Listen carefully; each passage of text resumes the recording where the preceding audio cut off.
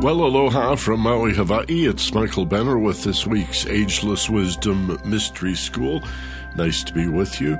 It's 1 o'clock in the afternoon Pacific, still 10 in the morning here in Maui.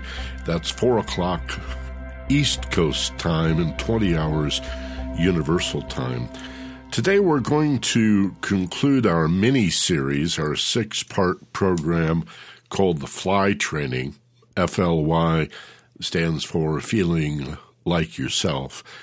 And this is peak performance. Let me review them for you. The first that we did 6 weeks ago was on self-love. We talked about what does it mean to love yourself in a non-egoic kind of a way. How do you love yourself but avoid thinking of yourself as superior? Or for that matter, inferior. The secret, of course, to self-love is to find out what's unique and incomparable about yourself, which is true. First of all, you've got fingerprint evidence and DNA proof of your uniqueness, which means you could not be better than, in all regards, or inferior to, in all regards, anybody else. You're just unique. You're just one of a kind. The odd little irony there is, congratulations, you're unique, just like everybody else. Then we talked in the second week about healing childhood hurt. What do we do about those false assumptions that we made as kids about being inadequate or just bad or wrong? You know, mom and dad says your behavior is bad, and we take that very personally as little kids. Sometimes mom and dad are not that, shall I say, discreet, and they say clearly, no, you are bad. Not only was your behavior bad, you are bad.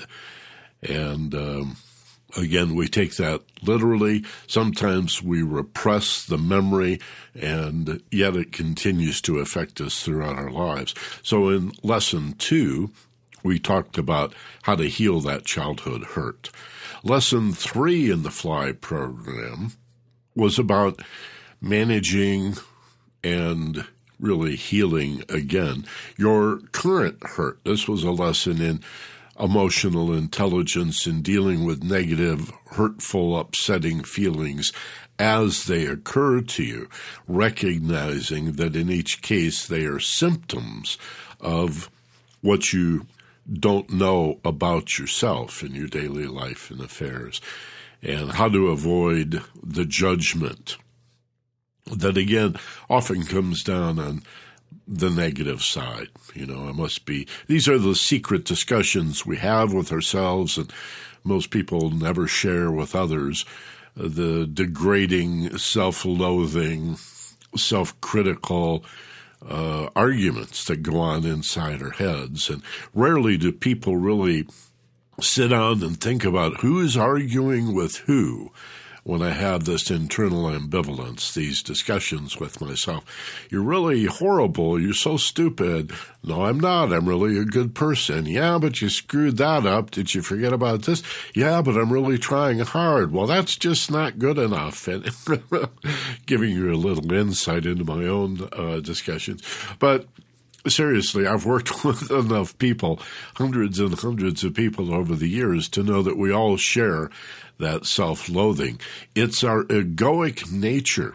It's the part of us that most people think they are, but which is merely the survival part, the egoic self that identifies with the negative because it's fear-based. It's survival-oriented. So it's always criticizing you and beating you up. And turns out more often than not, because of the high stress levels we operate in, that voice is just a whole lot louder and more demanding than the still small voice of the higher self that tends to whisper the more positive, love-based affirmations. No, you're really good. You can do it. Go on in there.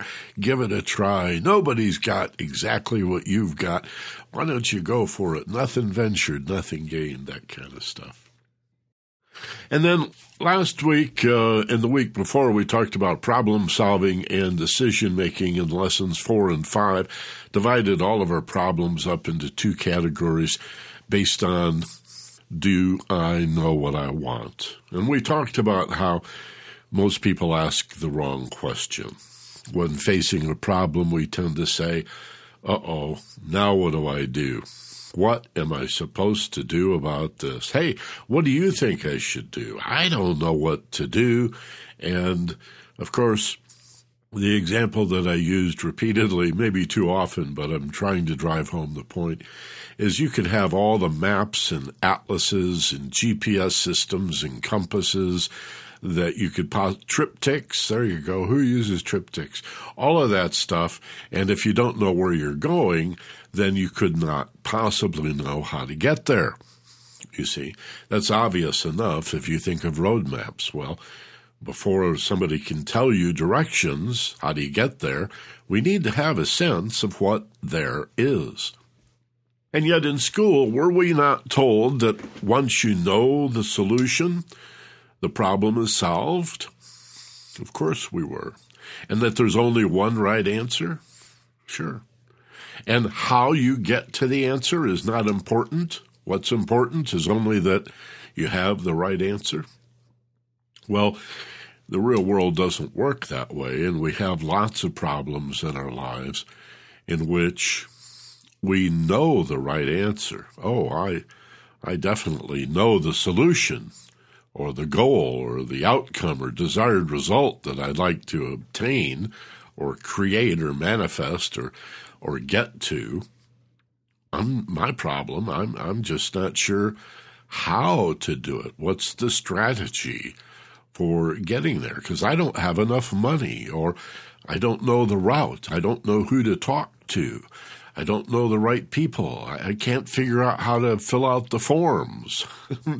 There's all kinds of situations where we know what we want, but the problem is getting it or getting there or making it happen. We talked about 2 practical techniques that you can use to speed your growth toward a desired outcome in lesson number 4 of the FLY program, problem solving. And then, if you have the only other kind of problem that you would realize if you ask yourself the question, not what do I do, but do I know what I want? See, instead of what will I do, what should I do, you say, do I know what I want? And if, as I just said, the answer is yes, then here in lesson 4 are 2 techniques, the Mirror of the Mind and the It Works book, for getting what you want, now that you know what it is. But if the answer is no, I don't know what I want, my God, it might be right here in front of me, the solution. I just don't know. I have no idea. For some people, this is the more common problem.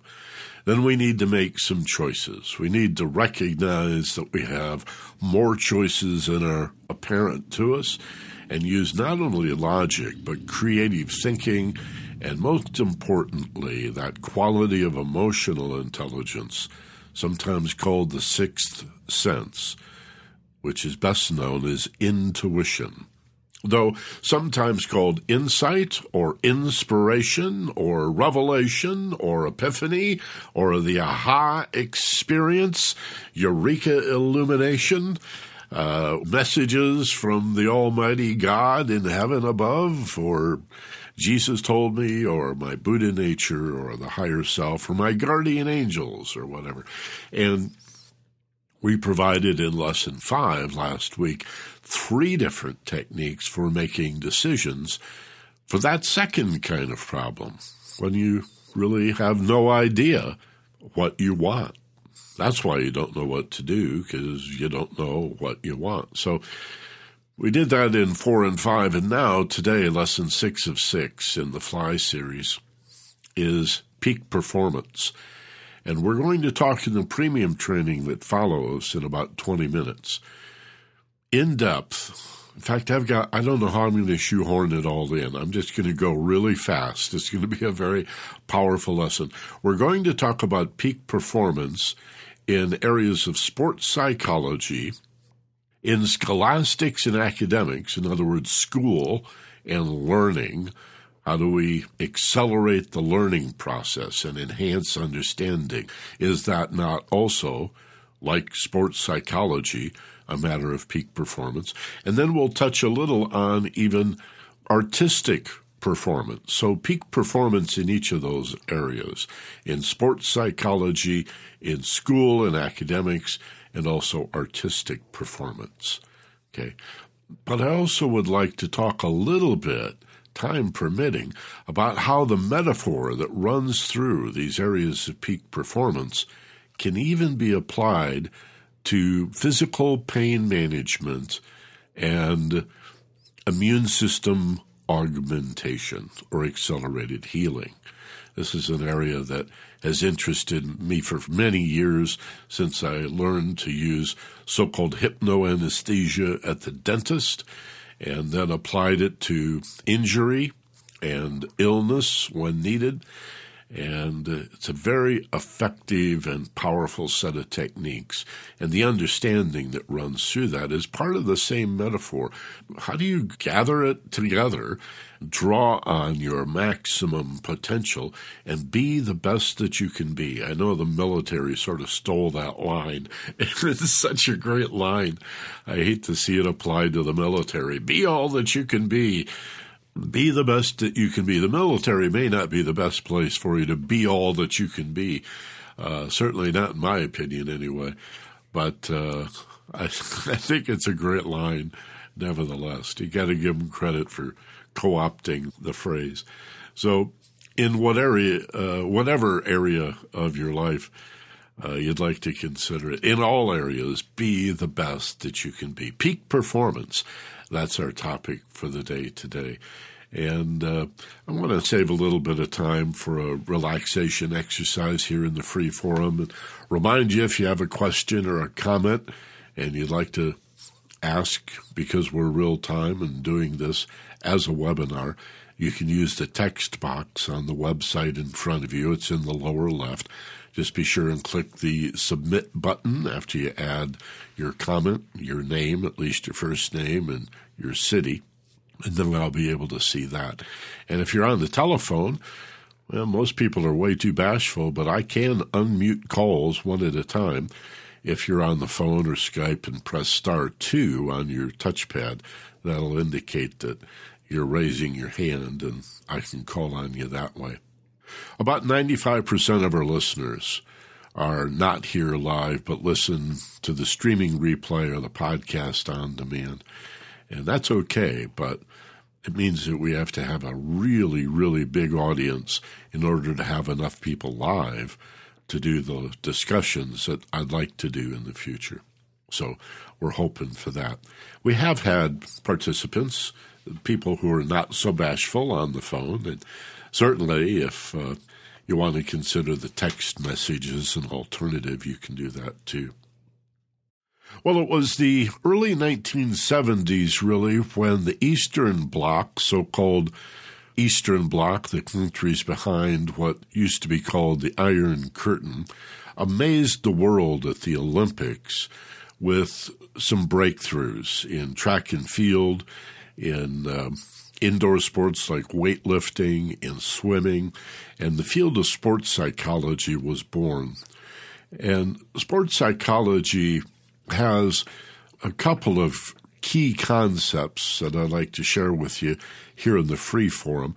There are hundreds and hundreds of really good books on the topic. Sometimes they're referred to as, Tim Galloway was one of the original books, The Inner Game, in which he talked about golf, and then there was How to Improve Your Tennis Game, Your Inner Game, with relaxation and visualization and using concentration through relaxation. That's one of the big keys. Most people who are not very athletic think of concentration as an effort. And of course, concentration or mental focus, the ability to maintain your attention without distraction, is really a relaxation skill. So you'll see the best athletes, whether professional or amateur or Olympic, always shaking it off, doing all kinds of little techniques to relax, to shake it off, to, as the surfers used to say, hang loose, brah. And that's the key, right? To stay loose. And you might think that to get power or coordination in sports and athletics, you need muscular tension, but just the opposite is true. So the mental side of the game, the concentration, and the power and the grace and the coordination, all of these skills require the same thing, that you relax and free yourself of muscular tension. This is one of the core concepts. And so if you're too relaxed, too, how shall we say, lackadaisical or laissez-faire, if you just don't care, you're not going to perform very well. But if you're too stressed, if you try too hard, if you worry and think negatively, you're going to be mentally distracted, you're going to be emotionally upset and disturbed, and physically carrying too much tension to deliver with the power and the coordination, and I should say the endurance also, that you're going to need. So we have a bell-shaped curve then. Can you imagine a bell-shaped curve? Remember that from school when you were graded on the curve, right? And there were really few A's and very few F's, and then B's and D's. There were a few more of those, but mostly people got C's. That's the bell-shaped curve. And you have that in sports psychology or any aspect of peak performance, where on the approach to that curve, as you want a peak performance, you want to psych up. You want to be positive and goal-oriented with a high level of expectation and make an effort to do the best that you can do. But then there is a point of diminishing return along the x-axis where if you continued to get psyched up, to try harder and harder, to make that effort, your performance then begins to go downhill on the other side. You've passed that point of diminishing return. On the upside of that bell-shaped curve, we call stress eustress as it builds. EU stress, which means good stress. That's, again, psyching up. I remember when I was a young guy, Reggie Jackson, we called him Mr. October, because while he played well during the regular season, it was the pressure of the playoffs and the World Series where he really woke up and he was Mr. October. He did really, really well at the end of the season. He liked the pressure. He did well. He did better and better with that pressure. But some people cave. They clutch. They just go to pieces under too much pressure. They've passed that point of diminishing return. And that excessive stress, of course, is what most people think of as stress or distress. So you have good stress and bad stress. Eustress, EU stress, and distress. And usually when people say stress, meaning anxiety or muscular tension or worry, doubt, nervousness, negative thinking, usually the word stress is a reference to distress, right? But I want you to know there is a good degree of stress. It's all a matter of degree. Like everything else in the world, truth is a relative thing. It's a sliding scale. It's always a matter of degree. It's one of the most important concepts you can learn as in somebody who aspires to be as intelligent and effective as possible, is give up your belief in absolutes. Everything or nothing, all this, all that, the one right way. Leave that to the spiritual realm. Perhaps God in heaven is the absolute, the one life itself would be to a philosopher or an educated woman or man, the only absolute. But in the world, things are relative. So you can't tell me It's impossible to tell me at what point cold becomes hot, or when does warm become too warm. It depends. It's a matter of degree, or the swing of the pendulum in another sense is a matter of degree. The sooner you can incorporate that into your critical thinking, the better off you're going to be. All truth is relative truth in the world. So this is the way it is with stress and anxiety. At what point does eustress become distress? What is the peak of that bell-shaped curve? That's one of the important concepts in peak performance, particularly in sports psychology. Another core concept that we'll talk about in a little more detail in the premium training that follows is the idea of leading with a positive emotion. Most people would presume that you'd have to win the race or win the game, be victorious or accomplish something in order to feel the feeling of being a winner. But what we find is that you can conjure the feelings of being a winner, and when you use relaxation and visualization, you can rehearse in your mind and impress the subconscious aspect of your mental nature. The root brain, if you want to use a physical model, is really the limbic brain that needs to be impressed with the fact that you've already won. You are a winner. Before the game starts, before the firing gun goes off and the race begins, or your tennis match, or your golf game, or whatever, if you feel like a winner and you're relaxed and loose, you're going to perform better. And so there's no need to wait for the game to be over to see if you won and then judge how well you did before you allow yourself to feel the emotional feelings of success and accomplishment. This is often called the mental edge or the winner's edge, or sometimes being in the flow or the zone. Is you act like it's a done deal. I've already won, or at the very least, I'm going to do my best. I mean, nobody goes to the Olympics trying to get the silver or bronze medal. Some people may say, well, I'll be lucky to get a bronze, maybe the silver, but I'm going to go for the gold. Everybody goes for the gold, right? You always shoot for the center of the target. You want to hit the bullseye. Whatever score you get and whatever the nature of your improvement, every single shot is for the bullseye. You go for the gold. You always want to try to win the game. Whether we're talking about individual sports or team sports, it doesn't really matter. Okay, so those are two of the core and key concepts in sports psychology. As I say, in the premium training that follows in a few minutes, we'll also talk about peak performance in artistic expression.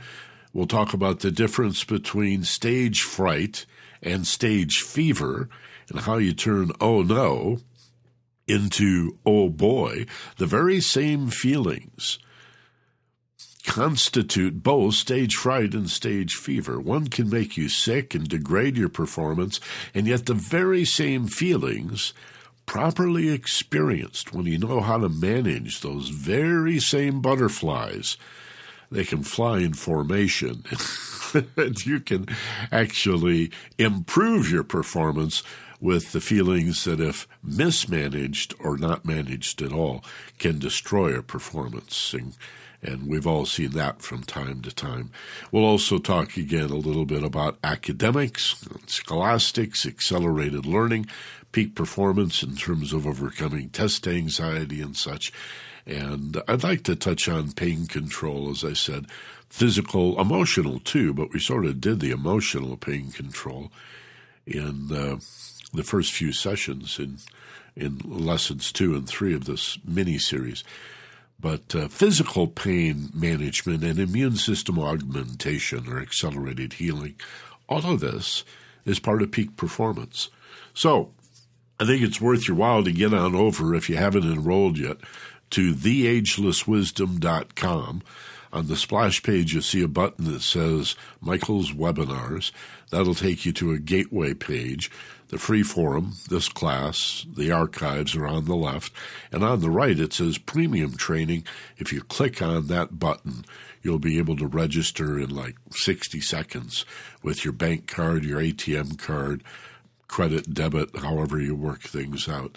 And the thank you page will have the URL for the premium training and the password. And hold on to that so you can listen to it, replay on demand, as well as live over and over again and again. Let's do a little visualization exercise while we still have a few minutes. And I want to say hello to the people that are online. I see Carol from La Habra is saying hello on the text box, and Bill in Memphis, Tennessee is also online. He wants to say howdy, and we have quite a few others also that are just saying hello, but no real comments or questions, and hope we can meet you over in the premium training. Again, theagelesswisdom.com. The W's theagelesswisdom.com.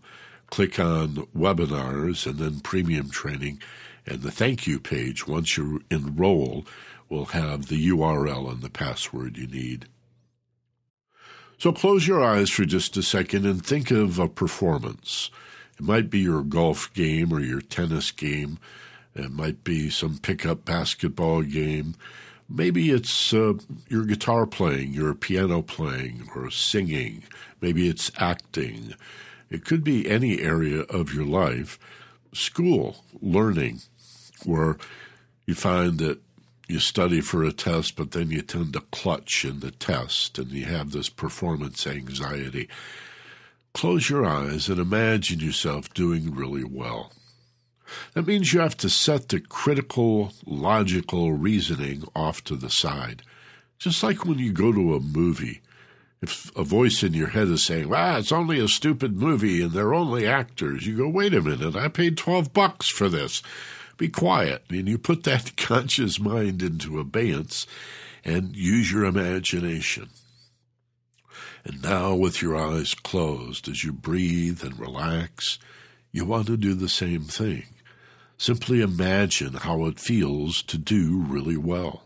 See yourself as if you were in the audience or standing off to the side in the gallery or the stadium stands, watching you perform your athletic feat, your sport, or your particular artistic performance, whatever it happens to be, and notice how well you do. And then experience that same success and sense of accomplishment from within yourself, feeling in your body how it feels to do really, really well at your performance. Again, sports, academics, artistic performance. Give yourself a pat on the back and just luxuriate in the feeling of success and accomplishment, of grace and elegance, and how it feels to do your best and be a winner. Soak it up. Rehearse your success. And use positive affirmations. Make it so. Let it be. It's a done deal. I can do it. That's it. Keep going. And then take a breath. And as you exhale, open your eyes, wide awake, feeling fine, back in the room. You can do that for 5, 10, 15 minutes, but you can also do it for 60 seconds repeatedly, even during the game or the test at school or the artistic performance, whatever. So hope you can join us at the premium training. Thanks for being with us. This program, of course, the free forum, is available by podcast through the iTunes store as well. And as always, be gentle, love life, and take care of each other. Aloha from Maui, Hawaii. This is Michael Benner.